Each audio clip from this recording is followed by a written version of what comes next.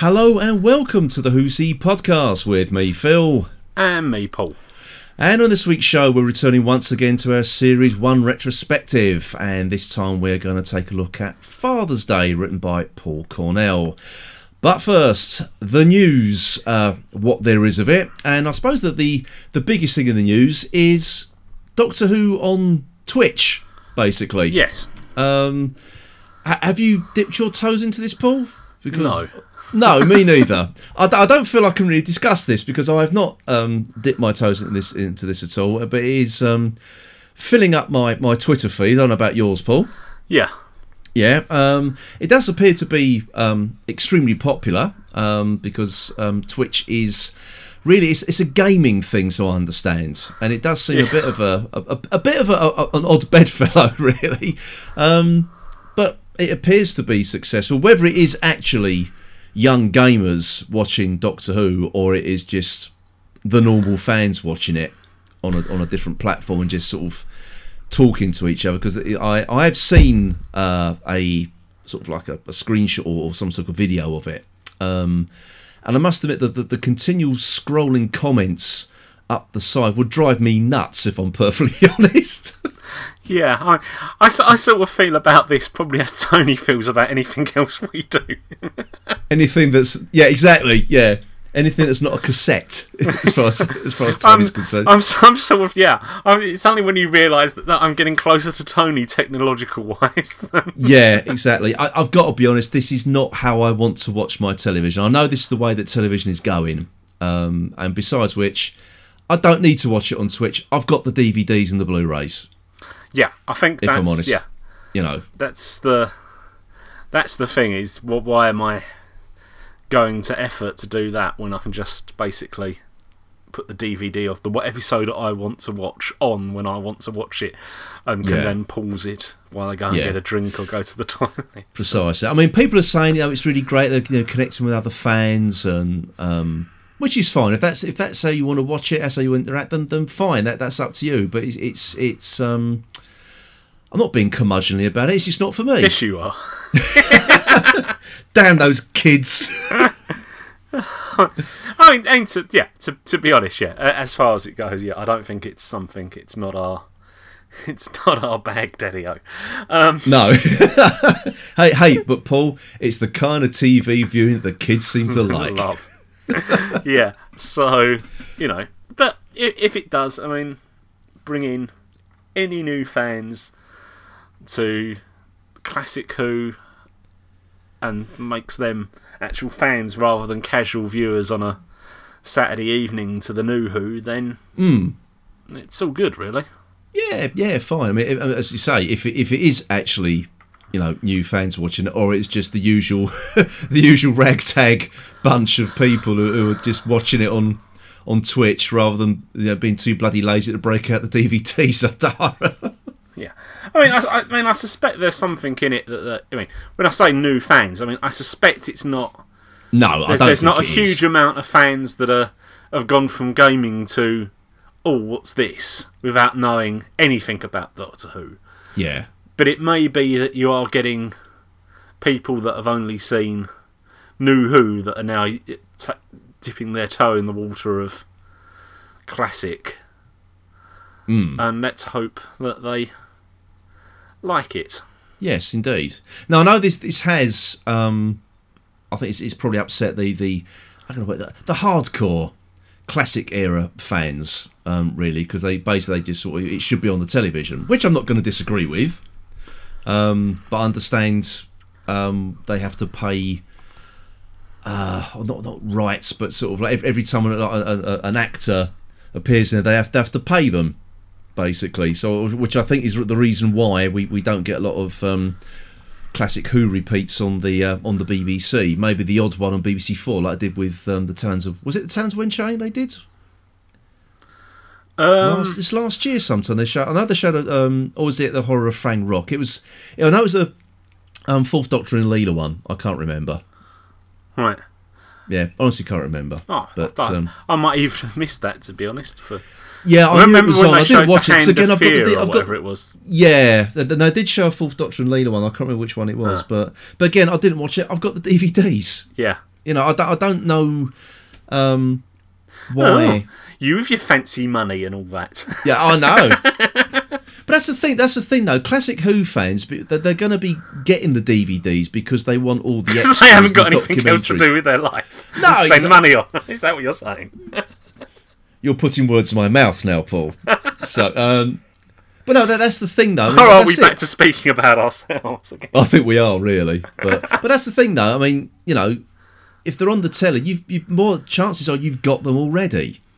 So why complain about the fact that it's not on the television when you could pop it, as you said earlier, you could pop it into your Blu-ray player or DVD player anytime you like if you fancy watching Classic Who. But I mean, the fact is, if you want to watch it, it's there. I mean, it's exactly. At least it's been shown on some kind of platform now. And I suspect, this may well be. No, this may even well be a bit of, an almost like dipping their toe in the water of companies to see how well this does and what sort of viewing it gets.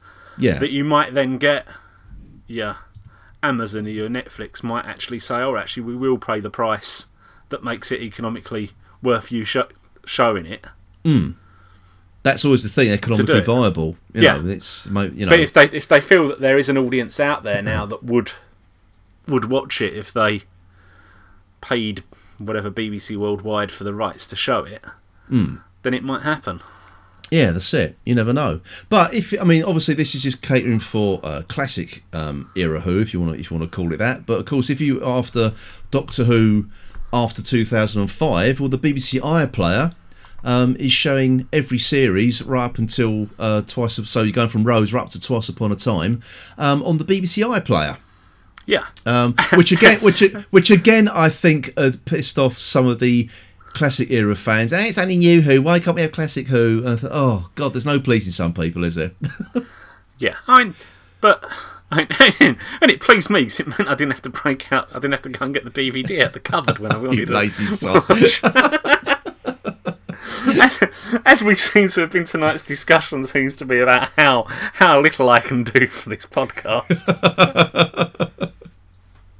Yes, before we start recording, you actually considering recording the podcast lying flat on your back, practically comatose. So. Yeah, we were discussing what sort of stands I can get and support I can get for the microphone that allows me to lay down while I podcast. Yeah, exactly. You mean support for your head, really? A nice comfy pillow is what you're talking about, but.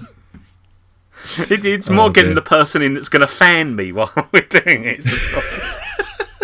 Well, there's great big ostrich feather fans you're talking and I may end up, mumbling my words because of the grape. I haven't eaten the grape in time. I don't know. It's just you've just been sampling exotic cheeses as you've been lying down. Oh dear. So really, what we're trying to say is, if you want, if you haven't got the DVDs and everything, it's on Twitch and iPlayer in a roundabout way. That's what we're saying. So, I mean, actually, yeah, there's no reason why you can't have, by the time the new series starts, have watched every single available episode of Doctor Who. Precisely, you've got no excuse, really, No. Absolutely no excuse. So, and especially as we've said earlier, you're the average person who hasn't got a life. You have no excuse. Well, as we mentioned, the classic era of Who, another bit of BBC history is set to close. The BBC Maida Vale studios, which was the former home of the BBC Radiophonic Workshop, is to close after 80 years. It was announced by the BBC Director General Tony Hall. He said the complex will be replaced by a new state-of-the-art facility at the former Olympic Park in East London. Which is going to be close to West Ham, isn't it, really? Yes. So you could go and watch a game and then pop you around the door there, Paul, see what's going on. Yeah, and see if I can record some outer space music. Now, this really is a piece of history. They're moving there so they can record lonely, desolate space sounds in the Olympic Stadium. And that's coming from a West Ham fan, so... the things that were recorded in that place. This is where Brian Hodgson made the TARDIS sound. Yeah. In 1963. You know, it's been running since 1958 to 1998, 30 years. 40 years, where the BBC Radiophonic Workshop were making their music and their effects and everything. It's incredible. Absolutely incredible. But now sadly gone. I mean, this is where the Doctor Who theme tune was composed. Yeah. For God's sake. You know, it's amazing. I suspect, it's just one of those things, isn't it? Things move on. And it's probably more cost effective to start from scratch building something new than it is to try and bring it up to date. Yeah. Yeah. It's such a shame.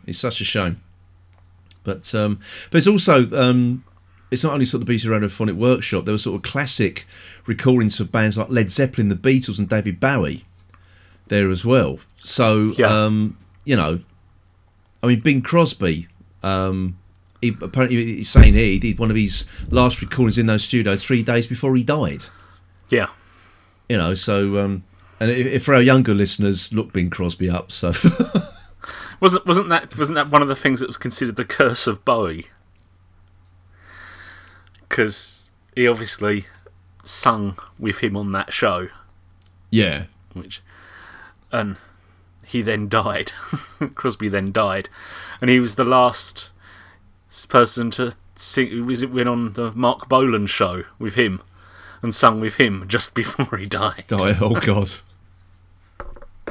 Didn't happen to Mick Jagger though, did it? No. or Freddie Mercury. Freddie Mercury. That was a slow burn. That one, wasn't it? I do apologise to any Queen fans out there.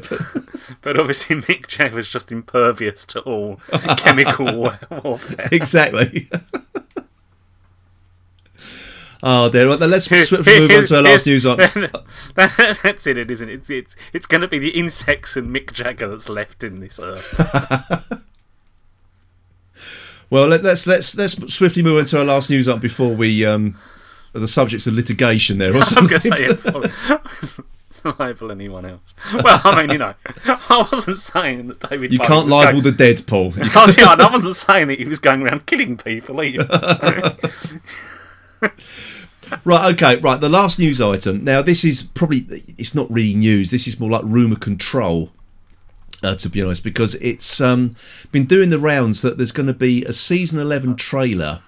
Apparently, it's going to premiere on June the 18th, I think after England's first World Cup game. And this has come via Cultbox TV Twitter account, which they're saying, and it will reveal huge returns. Now, the news article we've got in front of us does say what these huge returns or what returning characters are going to be. We're not going to say who they are, just in case it is a spoiler.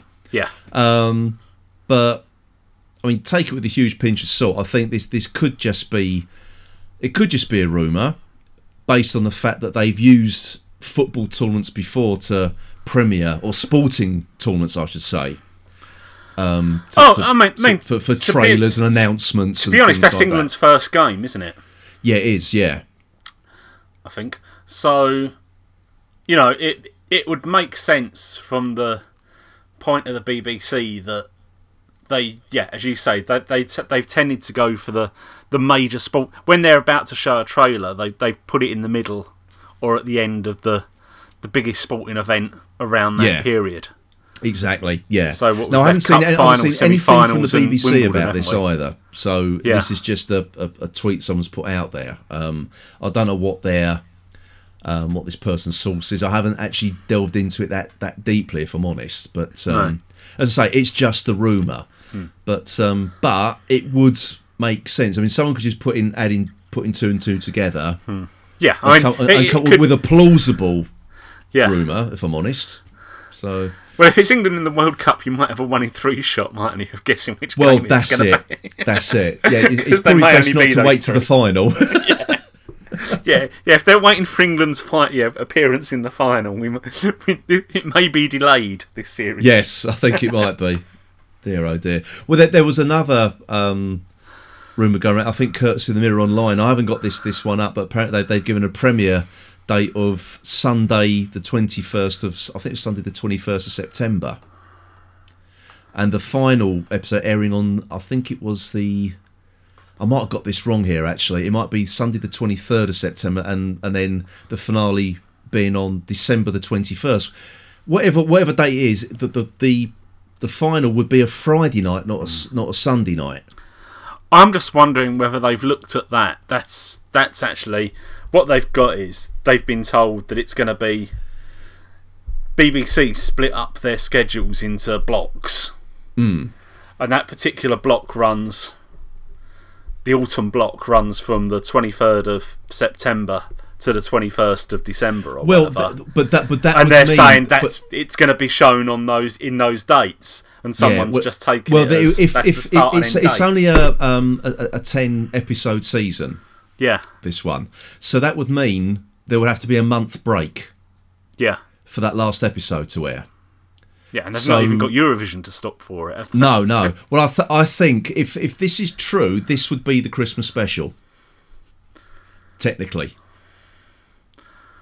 I can't see them not showing it on Christmas Day. I actually believe we are not getting a Christmas special this year. Yeah. Yeah. Because usually it's round about now they would start filming it if they were going to. So I mean that based on previous years. I don't know though. I thought it's gone more into July because what they've tended to do is.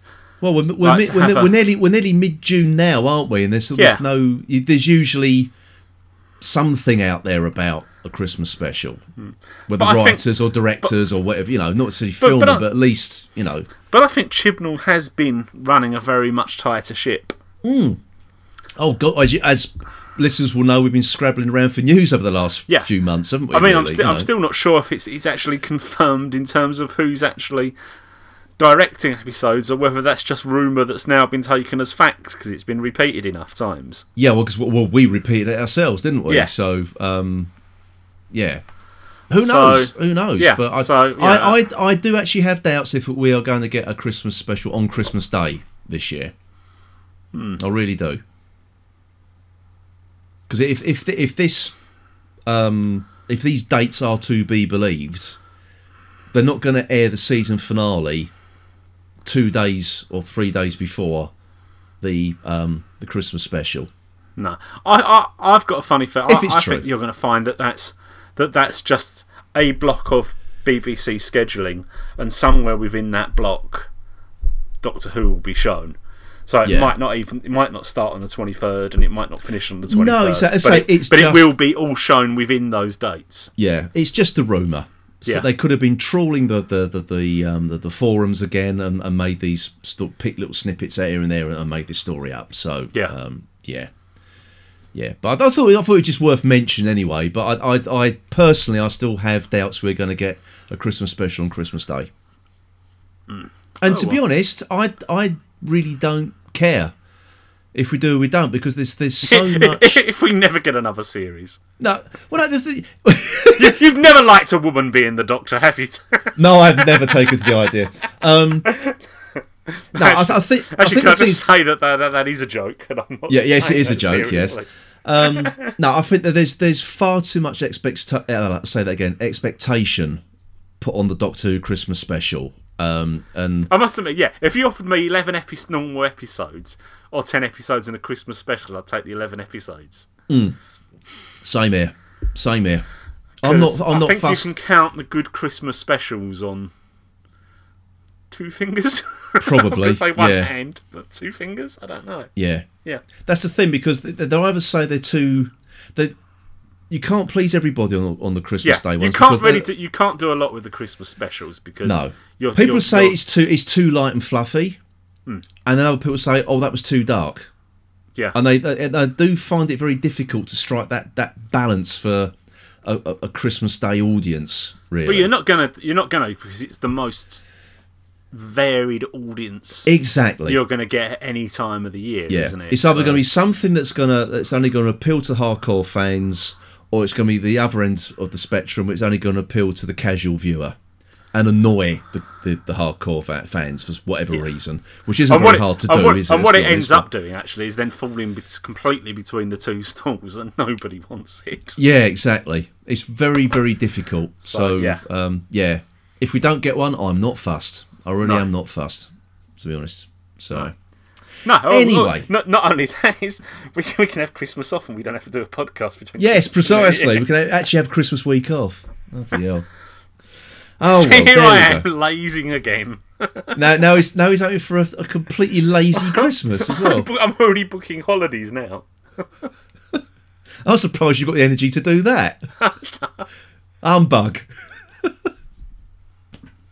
You are the Ebenezer Scrooge of podcasting us. Oh dear. Okay then. Well, I think that wraps up the news. So coming up next, Alistair Sim and myself here will be. I was going to say, stop that doing all three in one night. I'll tell you. I can schedule a ghost once a month, but I'm not doing three. Not doing anything. Yeah, exactly. And then you might cancel. Yeah. Okay, everybody. So coming up next is our review. What am I like? We're going to be talking about Father's Day. It's all random comments. Exactly. Yeah, exactly. So for another week, then that was the news.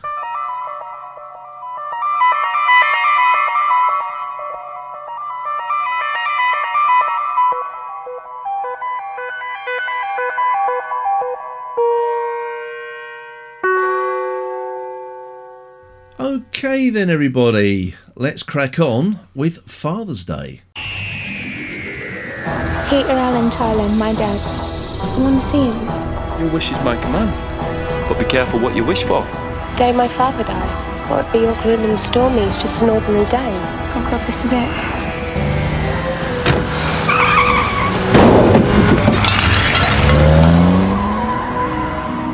Go to him, quick. He can't die on his own. Can I try again? Oh God, this is it. Rose, no! Rose, there's a man alive in the world who wasn't alive before. The whole world's different because he's alive. Time's been damaged and they've come to sterilise the wound. Rose, get in the church! And it's your turn to kick off proceedings, Paul. Yes. Yes. I approached this with some trepidation. Really? I have to say. Okay. Because I sort of actually remember this as actually quite enjoying this episode.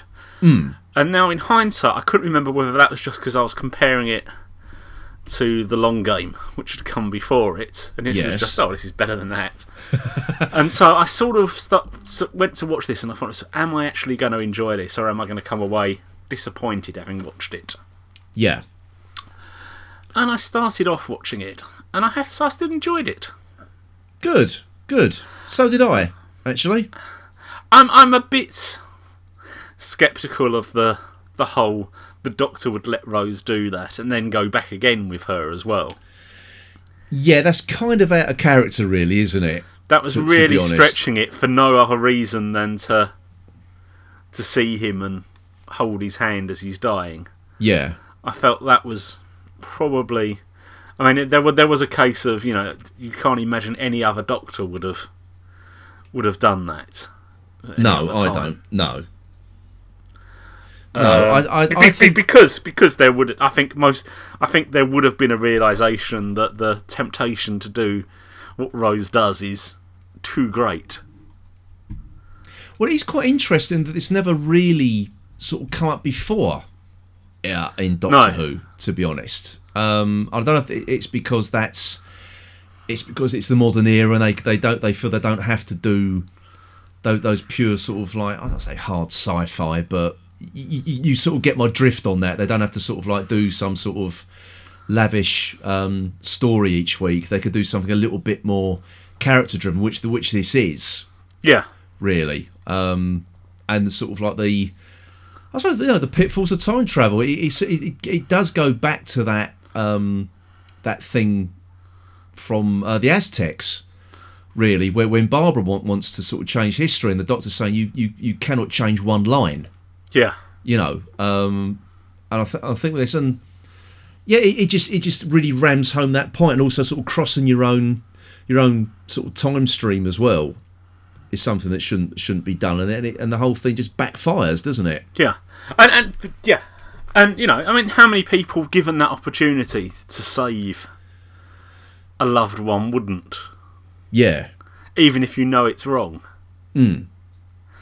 Especially in that case, somebody that you feel was missing from your life all the time. Now is an opportunity they could be there. Yeah, it is. Yeah, it's just that was the only thing that sort of got me on this episode, is the fact that I was sitting there thinking, I just can't believe the Doctor would be that stupid.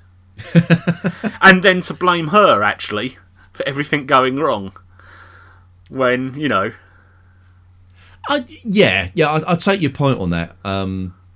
As you say, he shouldn't really have done it in the first place, should he? So he shouldn't have put Rose in that position, or himself in that position. Because actually, what is actually the thing that got me thinking on that one was when he's calling her a stupid ape, and you couldn't control yourself, and all this, you know, and you're thinking.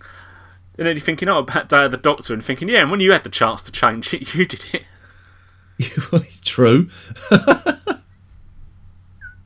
Yeah, they play a little bit fast and loose with the whole mucking around with time, don't they? Yeah.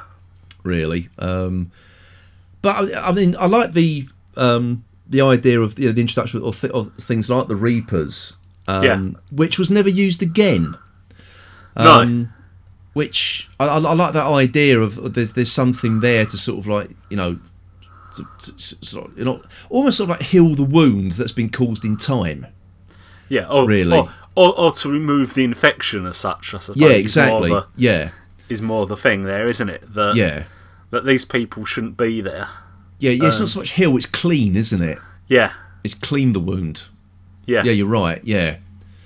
So, I mean, I do like that idea. It's just a shame that... You know, that idea wasn't followed up on in future episodes. Really, that's to say that idea was sort of forgotten. They used something else about, you know, fixed points in time and things like that, and which this technically is. And this is what happens when you do muck around with a fixed point in time. Yeah. I mean, in that way, it was good to have a story that actually did say, "Look, this is the consequence." Because we get all the stories of, you know, I can't do that because there are certain points that are certain events that are fixed and they have to happen. Yeah, that's it. But there's never actually an explanation really there as to, you know, it's just actually, that'll just change time, not that actually something will come in and clean it up, so to speak. Yeah, that's it. With random people, it seems, as well. So yeah. To stop it from spreading elsewhere, they just eliminate one part of the universe or one planet, perhaps. Yeah, I mean, I know that sort of the Reapers aren't really... they're not doing it through any... How can I put it? It's more like an instinct thing. They're just, like, as you say, they're just like parasites. They're not sort of thinking, all right, you know, it's our job to go up and clean this mess up. It's just an instinct thing that you know, it's antibodies, isn't it? In the system, latching onto the it's their that's what they do. It's their, you know, that's how they've evolved. That's it, really. There's nothing more to them than that, to be honest, is there? Yeah, and I like the idea of it being in a church was safe because it was an old building. Yeah, and the older something is, the harder it is for them to penetrate. Yeah, that's it. And I also like the idea of the fact that when one did get into the church, it went for the Doctor because it was the oldest thing there. Yeah. And I like that idea because it actually, I mean, considering it's a fairly... how can I put it? It's a fairly quiet episode, really. It's reasonably contained. I think this is meant to be a cheaper episode, this one. Yeah. As I understand it. But it does pack a lot in, to be honest. Yeah. I mean, you see the Doctor die, basically, in this. You see, more frightening for him. You see him lose his TARDIS. Yes, indeed. Well, that's never been done before. No. Actually, no, tell a lie, it has. I was thinking of, oh God, what's that Davison one where it explodes and ends up scattered across that planet? With the Tractators, that one. Yeah. Yeah, I can't think of the name of the story now. Bad fan. But, but to just open up the doors and it is just a box inside. There's nothing else in it, which I thought was at the time it was a real shock, and also seeing the Doctor getting swallowed up was a shock as well. He's going to come back, obviously, but they do, as I say, for a fairly quiet episode, they do ramp the tension up, I think. And you must admit, when they had that idea of just doing it, that he opens the TARDIS and it is just the box, there must have been people thinking, well, that's easy enough, that's good idea. Good idea, exactly. But I think that's the thing. Sounds like they put me in charge of special effects for a week, doesn't it? It does, actually. I can't be bothered. That prop they just put together, the foresight, leave it like that, that'd do. Yeah, don't worry about anything else. Green screen, don't worry about it. But the thing is, that I think that's what usually happens when they. I mean, sometimes it works, sometimes it doesn't. But when it does, when they've got a smaller budget, it makes them. I feel makes production crews a bit more inventive. Yeah, they've got to make a little go a long way, really. And I think if that's what happened here, I think they hit the nail on the head. To be honest. Yeah. I really like it. And there was bits actually in this. The actual one of the things that surprised me, actually, because not really having watched this since, you sort of think about Pete in the alternative universe. Yeah. Being a clever person. And you've always sort of thought of him in this universe as he was a loser, he wasn't anything. Yeah. And whatever. But actually, watching this episode, you realise he is actually an intelligent man. He's figured it out long before anybody else. What's got to happen? Well, him and the Doctor have figured it out independently of each other. Yeah. What's got to happen? He doesn't need the Doctor to tell him. But he's got to go out there and go back, he's the only one who can put things back right, and that's by dying. Yeah, that's right. So, yeah, I mean, you're actually, I never thought about it like that, actually. No, you're right. He is an intelligent character, actually. And it was always sort of one of those things. I'd sort of always thought about him in the later episode, obviously the alternative Pete, and thought to myself, oh, he suddenly becomes much more intelligent in this universe, but he doesn't. He just has supposedly, I presume, just has the lucky breaks that he never had in this universe. Yeah. Yeah. Yeah. No, I'd agree with that. Actually, I'll go with that. Yeah. That does make sense. I was surprised that he's actually exactly the same character. Yeah, it just what's that film Sliding Doors, isn't it? Yeah. He just hadn't found that one thing that was going to make his name. Yeah. No, I totally agree. I totally agree with that. But I mean, what do you think of the performances in this one anyway? Because I thought it was.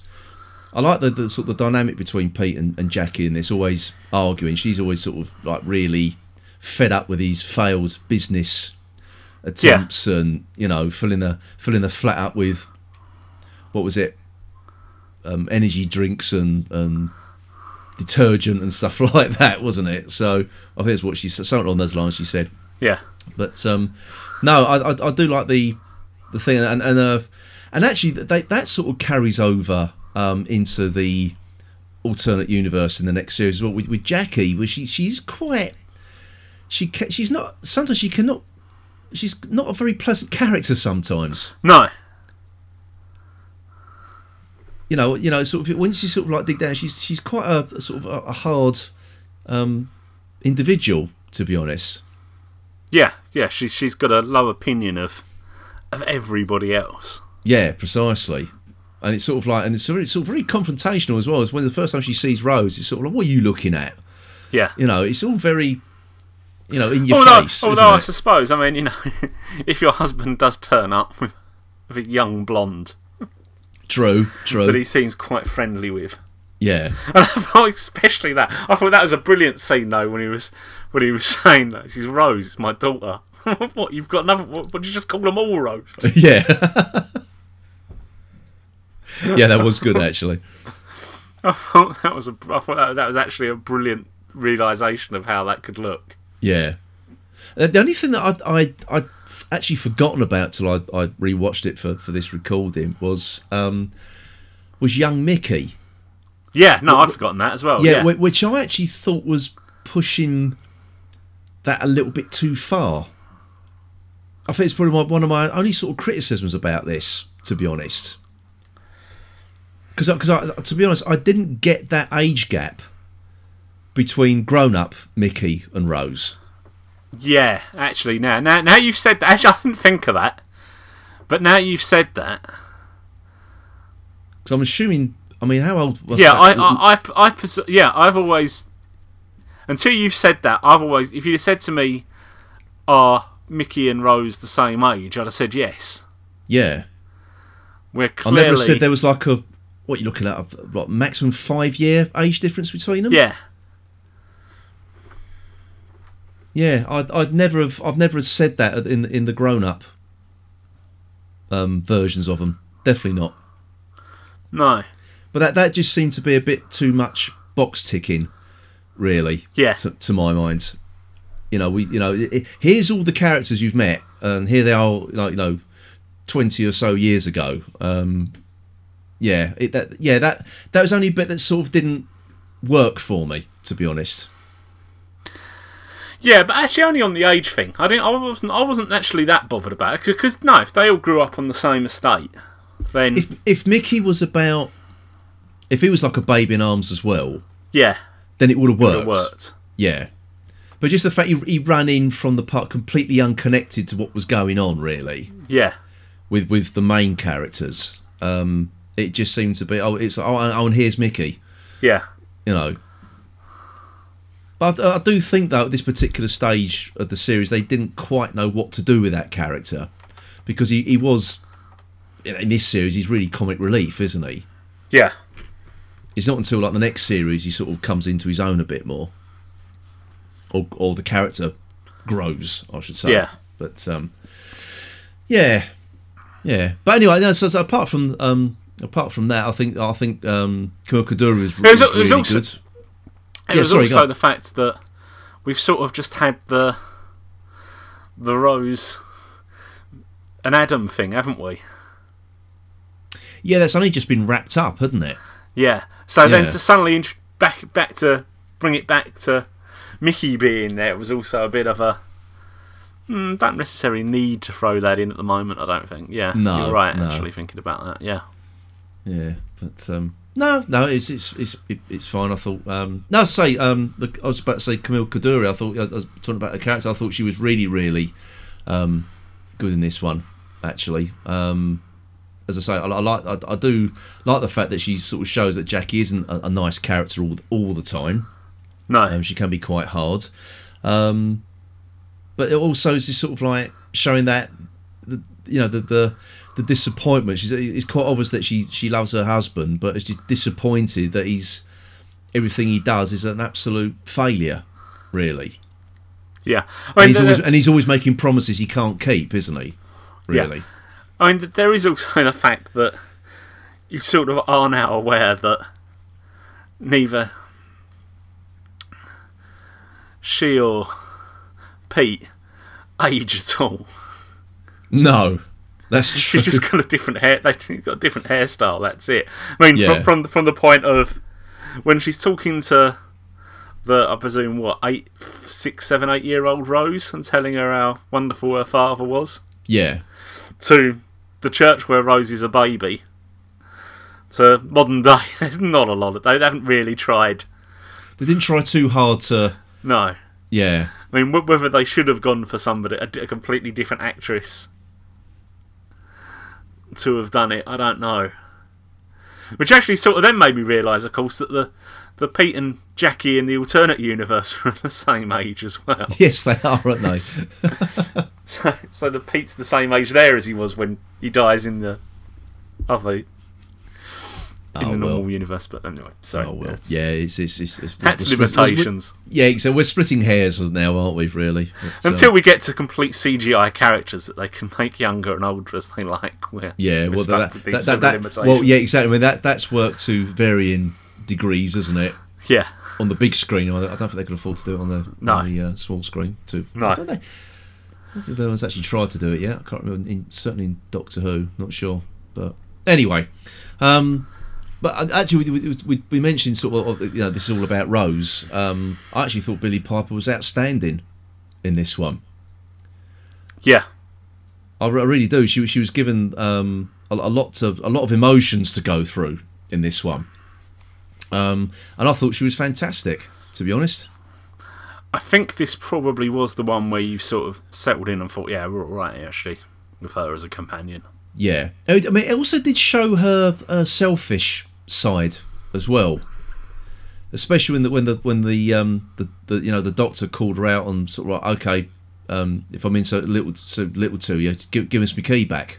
Yeah, and she did throw a massive strop, and that selfish,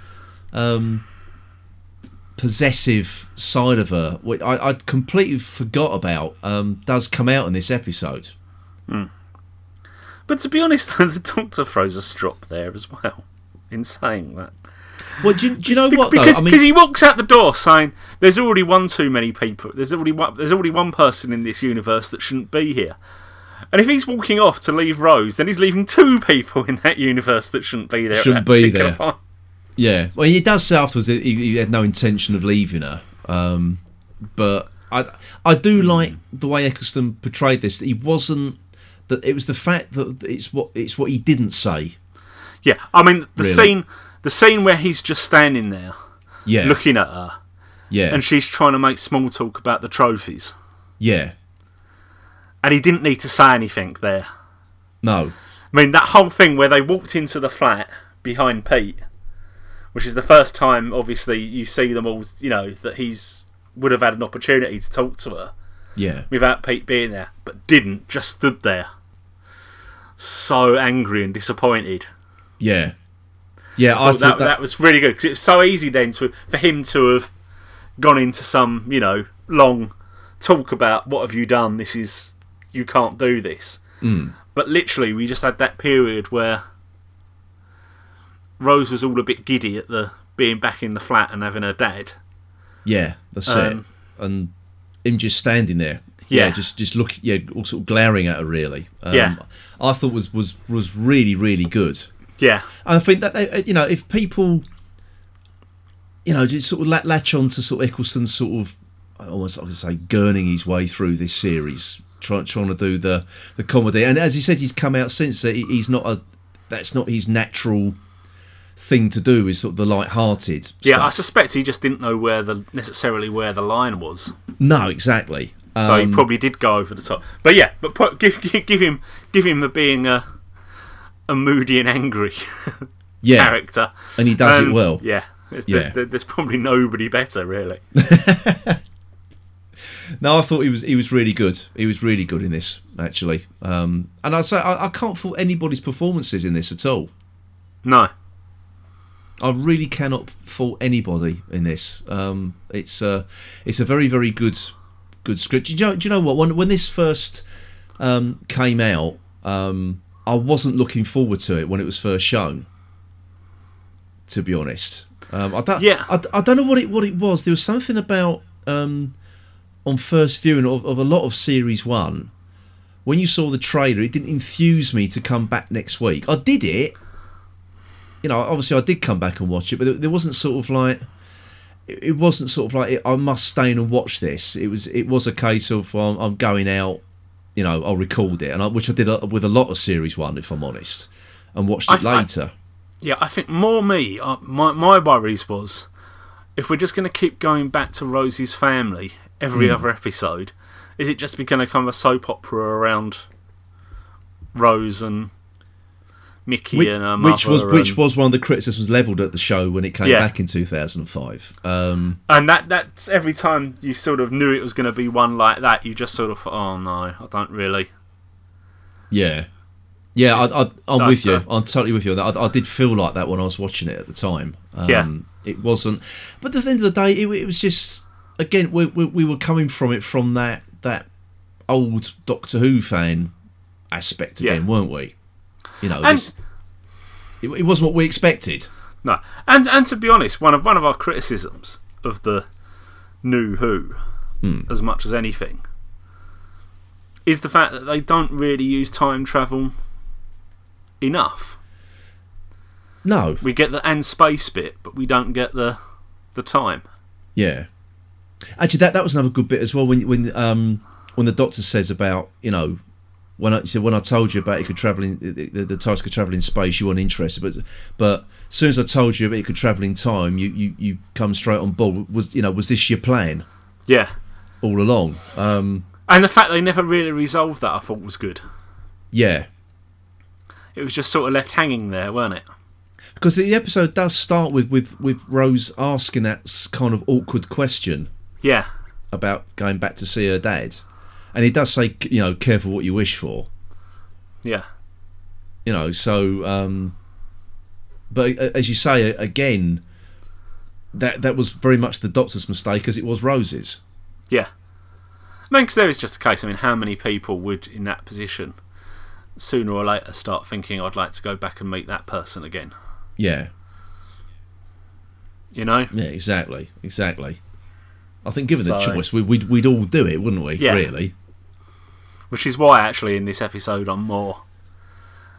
You know, I think I feel it's more the Doctor's fault, these events, than Rose's. To be honest. Yeah. Because she's only just really done what your natural instincts would tell you. Yeah, that's it. No, I can't disagree with that at all. I think actually she was no more to blame for this than the Reapers.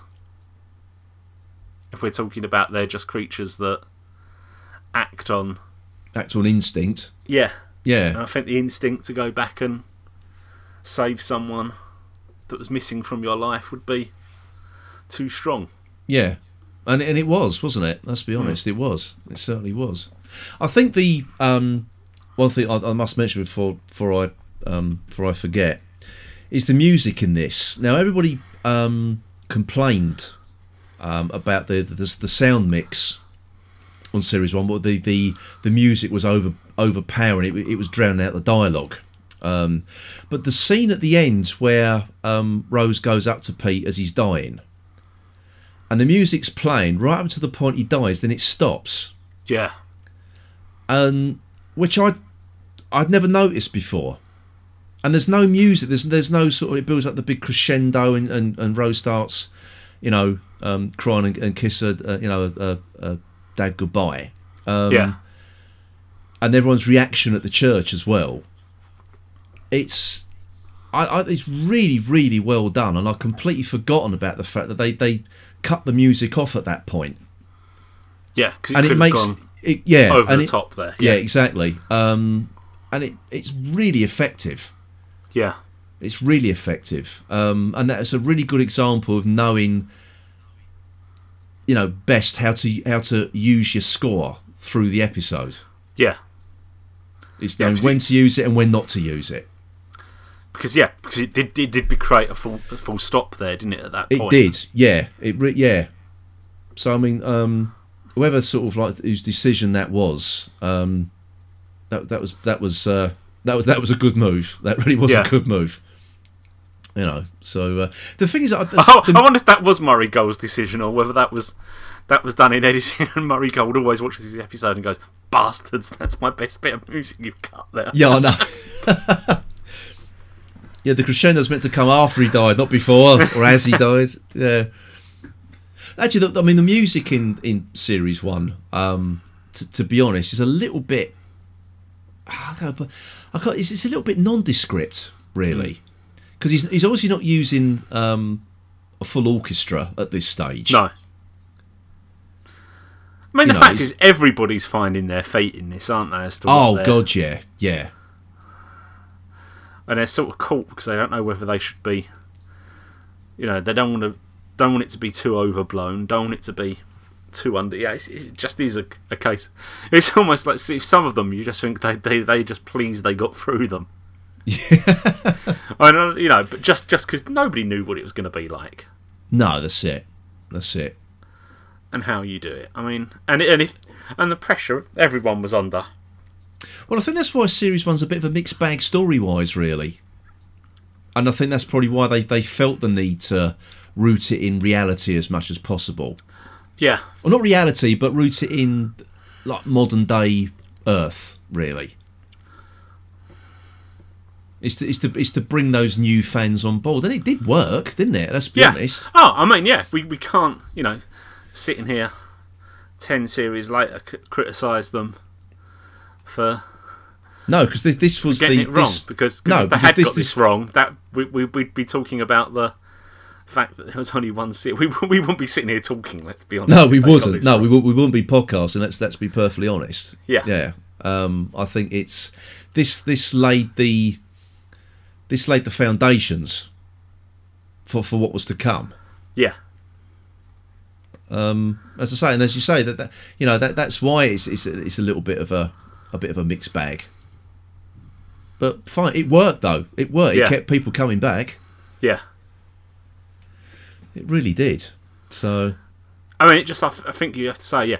I mean, the people that worked on this and did this must have really wanted to, because you were putting a lot on the line. And people that did really love Doctor Who knew that they could be the people that they could go down in history as worse than Michael Grade, couldn't they? If they'd got it wrong. Well, exactly. I mean, people like Eccleston, he had a reputation as a serious actor then, and I think that's why everyone was surprised. So his reputation was on the line, and so was RTD's. Yeah. As well, because he'd had a lot of success. So was Billy Piper's. If this had sunk without a trace, everyone would have said, well, she's not an actress anyway. Oh, yeah. No, you're right. You're absolutely right. Yeah, so there was a lot of reputation on the line with this series. Yeah. I still... I know we'll talk about this again when we get to the end of this retrospective, when we do Partner of the Ways, but I think it's a shame Eccleston didn't stick around for another series. It's a shame what happened during the making of this series. Yeah. That made him leave. It is such a shame. But in some ways, it's a shame. It's a shame, actually, we didn't start with Tennant and go to him. Because I think Tennant probably would have handled it better. Yeah. And had a more rooted in Doctor Who history anyway. Yes, because Eccleston wasn't a fan, was he? No. So I think he found it a little bit alien, really, didn't he? The whole fandom thing, and whatever you do next, you're going to be asked about Doctor Who. Actually, if he'd have come in, if he'd have had Tennant for 2 series, and then he'd regenerated into Eccleston with everybody by that stage up and running, and it's, we know what we're doing with this show now. Yeah. I think he would have then found it a lot easier, because he'd have just been slotting into how things run and would have only have had to worried about his own performance and where he was going. So no, that's an interesting twist on things, actually. Yeah. It may have been that it was too soon, but I don't know. I mean, had it been the other way round, would it have succeeded? I think it was the fact that the fact of him being the actor with the reputation that he had actually did bring a lot of hardcore fans into saying, all right, we'll give this a go. I think it did, because they got a name attached to it, didn't they? And that's we got a proper that was the actor. hook. Yeah, exactly. Because they're as we know, there was all those seriously. rumours about it's going to be Dudley Moore or Eric Hyde or the usual guff that was coming out. So yeah. No, you're right. You're right. That was the hook. That's what got everybody thought. Oh, the BBC are treating this seriously. Yeah. But anyway, we're going right off topic here about the episode at hand. But I think really I haven't really got much more to say about this, because I just enjoyed the hell out of it. I thought it was a really interesting story, and it showed quite a few flaws in the characters. Yeah. The characters of Doctor and Rose. It also sort of also highlighted the. It's also a case of you don't meet your heroes, because obviously Rose sort of idolised her father, having never met him, and then realised that he wasn't what she thought he was, or what she'd been led to believe. Yeah. Either. So I think there was a quiet supposed cheap episode. I feel there was a lot going on here. to be honest. I mean, what was the best thing about this episode is it starts off with Rose thinking her father's a hero, Yeah. finding out that he wasn't, and at the end of the day, he becomes the hero again. Yeah, exactly. It's some sort of almost like redemption for him. Yeah, but you actually don't feel that it's being forced upon you. No. Which is, sometimes I think can be sometimes pointed at the RTD era. Yeah. That things are a bit, Comes out of nowhere. Yeah. Sort of resolution that was it Deus Ex Machina solution, but this wasn't. Yeah. Actually, this all made complete sense actually, and was, to be honest, I found it was sort of truly moving in some cases. Yeah. So in certain scenes, to be honest, as I say, and it's all down to the performances, really. And it whizzed by actually as well. It did, yeah. It did. Which is always, really, I think, a good sign that it's a good episode when you suddenly realise it's about to finish. Yeah, I know. Yeah, I know. It's it's I think it's a really, really enjoyable story. This one, I really do. Yeah, I really do. I So do. it's okay. That's. I'm pleased to say because same here. I did Same here. approach it with some trepidation that it didn't have particularly the. When you think about the story afterwards, you're thinking, was it that good? I don't know, Yeah, but no, it was. It was. It's because of the performances, actually. Yeah, it is. Yeah, and I think the story is quite. Yeah. It's a tight story as well. Actually. Yeah, that's what it is. Yeah, there isn't massive that happen, but what happens is portrayed well and written well. Yeah. Yeah, exactly. Good. Oh, I'm glad we agreed on that one. Yeah. Excellent. So that wraps up that little discussion. So what are we doing next? Now we were discussing what are we going to be doing in a couple of weeks' time, and I think originally it was going to be a Target review, wasn't it? Yes, but I'm too lazy to read a book. Yes, exactly. You need someone to read it for you. So you can't be bothered with audio books now either, because it actually means pressing the button on your iPhone. So No, I'm employing Bernard Cribbins to come around Chuckanori style and read it to me. And can I say, we've had another honours list and it's still not Sir Bernard Cribbins. What's going on? Yes, I know. Do you know, talking about Bernard Cribbins, I saw him on an episode of Pointless Celebrities. Yeah. Those not in the UK, it's a long running sort of a quiz show. He is now looking very, very old and frail. Yes. And he had to sit down through it as well. He couldn't stand up at the podium. So I'm thinking, if they're going to do it, let's do it soon. Yeah. Before it's too late, to be honest. It's to say, it should have been done years ago, Bernard Cribbins, but there you are. So anyway, getting back. So we now decided on doing a Big Finish review instead. Yes. Actually, because we're also in two minds, because in a couple of weeks' time we're going to be at the BFI for the Genesis of the Daleks showing. Yes. With the Q&A with Philip Hinchcliffe afterwards as well. So no doubt we'll be talking about that, but we don't know whether it's actually going to take up an entire episode or not. So yeah, all depends. It all depends what yeah. happens on the day. So we've got we're announcing a Big Finish story to cover next, but that could change. It could change on how much we enjoy ourselves on the Saturday. Exactly, and how much we can bring back. So this is because, to be honest, obviously we've had. I love saying this. We've had Philip Hinchcliffe on this podcast. I don't know what else there is to, and he's been on all the DVDs and doing document and talked for the last 30 odd years. So we don't know if there's anything new to glean from this. So no. We'll see. So anyway, but regardless of whatever we bring, we'll be back week after. I'm sure he said that when the BFI asked him to be there. He was like, I've met Phil from the Who's He podcast. Yes, I'm quite sure he said that.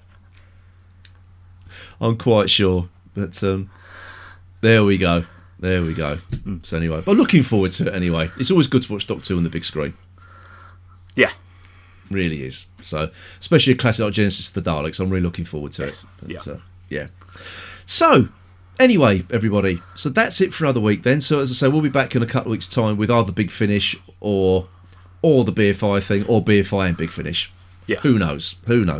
You'll find out on the day, as will we, no doubt. So we will be going to if Paul can be bothered to drag himself out. I was going to say, depending on how much pain Phil threatens me with if I don't do it. No, Paul, that sounds like some weird sadomasochistic relationship now. So, as I say, that's usually well. I think we should end the podcast right now, actually. There's no rush. We can do it later. Oh, crikey. I'm ending it now. It's goodbye from me, Phil. It's goodbye from me, Paul. Goodbye.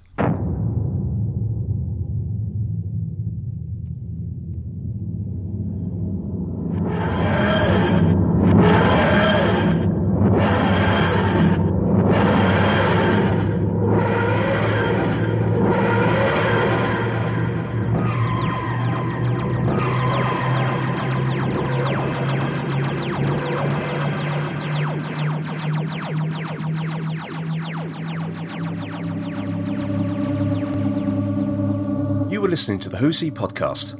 Please visit our website at who's-he-podcast.co.uk. You can also follow us on Twitter at who's_he_podcast. And please also join the Who's He podcast Facebook group. The Who's He podcast is a member of the Doctor Who Podcast Alliance.